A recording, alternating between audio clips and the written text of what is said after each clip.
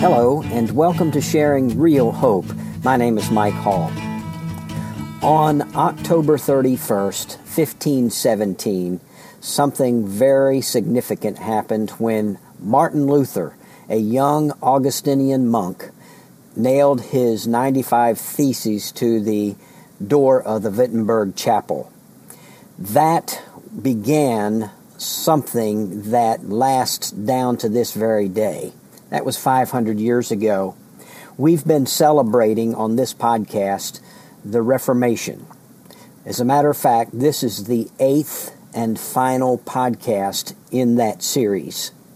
What I wanted to do on this podcast is just take a moment to go back and make a few observations about the Reformation.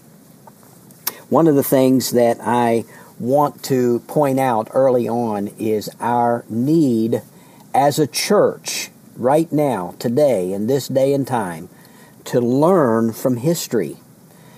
I am concerned that on a broad level, there are so many people in the Church of Jesus Christ that are essentially ignorant of church history. And this particular event that we've been celebrating, the Reformation, is a huge part of our church history and something that we need to learn from. I go back in the Word of God to Joshua chapter 4. And that particular passage records the crossing of the children of Israel from the wilderness over into the promised land. They crossed the Jordan. That was significant for them. They had been in the wilderness now for 40 years, and they had seen their parents die there. And now this new generation is following a new leader because their former leader, Moses, had died there as well. And they are following Joshua over into the promised land.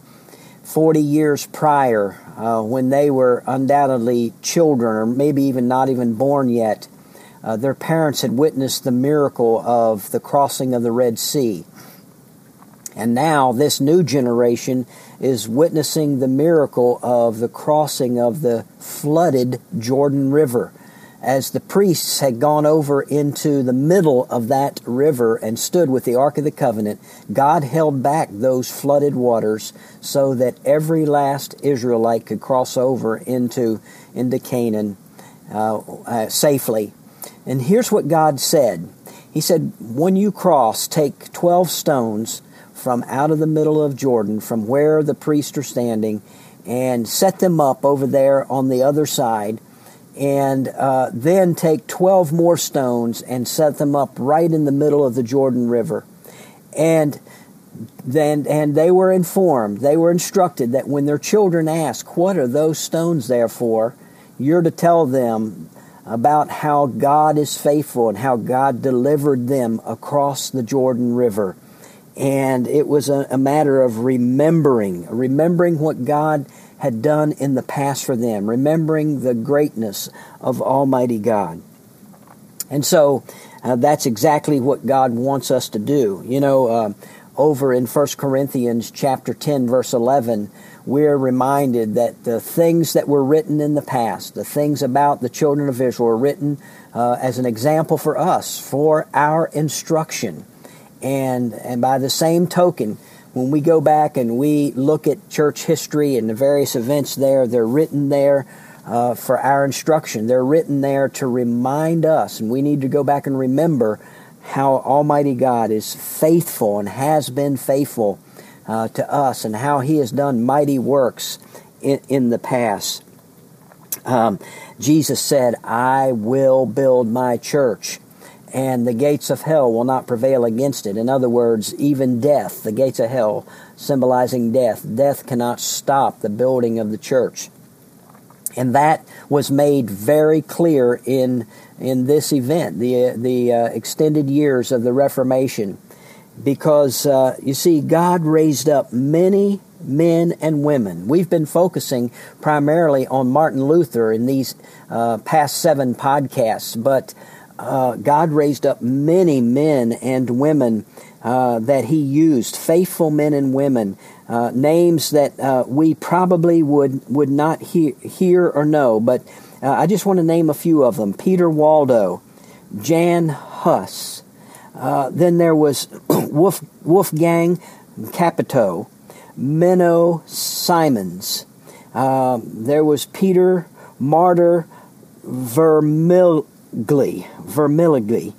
And then there was William Tyndale and Thomas Kramer and Ulrich Zwingli and Hans Gooseflesh. And then there was a lady named Helen Stirk and Heinrich Bullinger.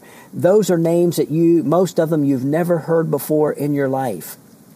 And I didn't mention John Calvin. And we could go on and on. Many of these men and women died martyrs' deaths, some of them terrible deaths, such as being burned alive at the stake. And on it goes. They died martyrs' death in the Reformation movement, the movement that God started. You see, it wasn't just hinging on one man, Martin Luther, but there were many men and women that bravely stood up for the cause, and God used them in the process of the Reformation, and we need to know that. And what was it all about? Well, as we have been studying over these podcasts, the church, and at that time represented by the church at Rome, the church had strayed far from the true gospel of Jesus Christ. Yes, they did say that you were saved by the grace of God. Yes, they did say you were saved by faith. But there was a word missing that was absolutely important, and that's where we get the 5 solas from. Sola is a Latin word that means alone. So even though they were saying we are saved by grace, not grace alone, but grace plus something. Faith plus something. It was a matter of you had to work your way up through certain steps. And there it came to a low point where they were selling indulgences. These were pieces of paper that they were told, that people were told, if you buy these, you can buy your way into heaven. And not only your way, but your dead relatives. You can get them out of purgatory. You can get them into heaven if you buy these indulgences. And it was just a crass way of raising money, and specifically targeted toward building St. Peter's Basilica in Rome. The church had fallen to real depths, and it was a dark period. You see, the Word of God was in the hands of certain elites, just certain elite church leaders, and it was written in Latin, and the church services were given in Latin only, and this was not the common language of the masses, of the common man. So basically they were in the dark, and if they had spiritual questions, they would have to go to this ruling class, this elite class of church leaders, and they would get whatever answer that particular leader was giving them at the time or wanted to give them, and they couldn't search the Scriptures for themselves because the Scriptures were not available in their language.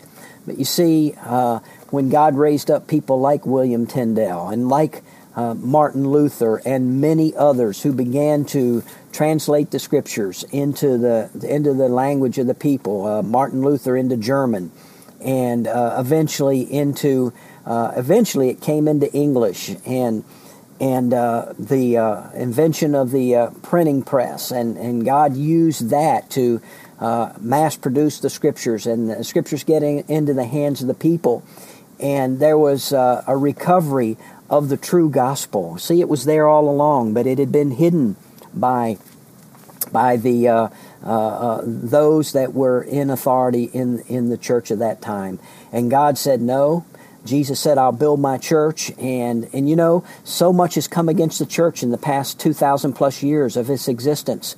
So much has come against the church. The attacks that we're talking about here, attacks that are theological in nature, that are doctrinal in nature, Then there were attacks where people were martyred and killed. And there were attacks where Satan used prosperity to get people off of the track. But Jesus, in spite of it, is building His church. And that's something that we need to know, because we live in a day and time right now when, particularly here in the United States of America, we live in good times.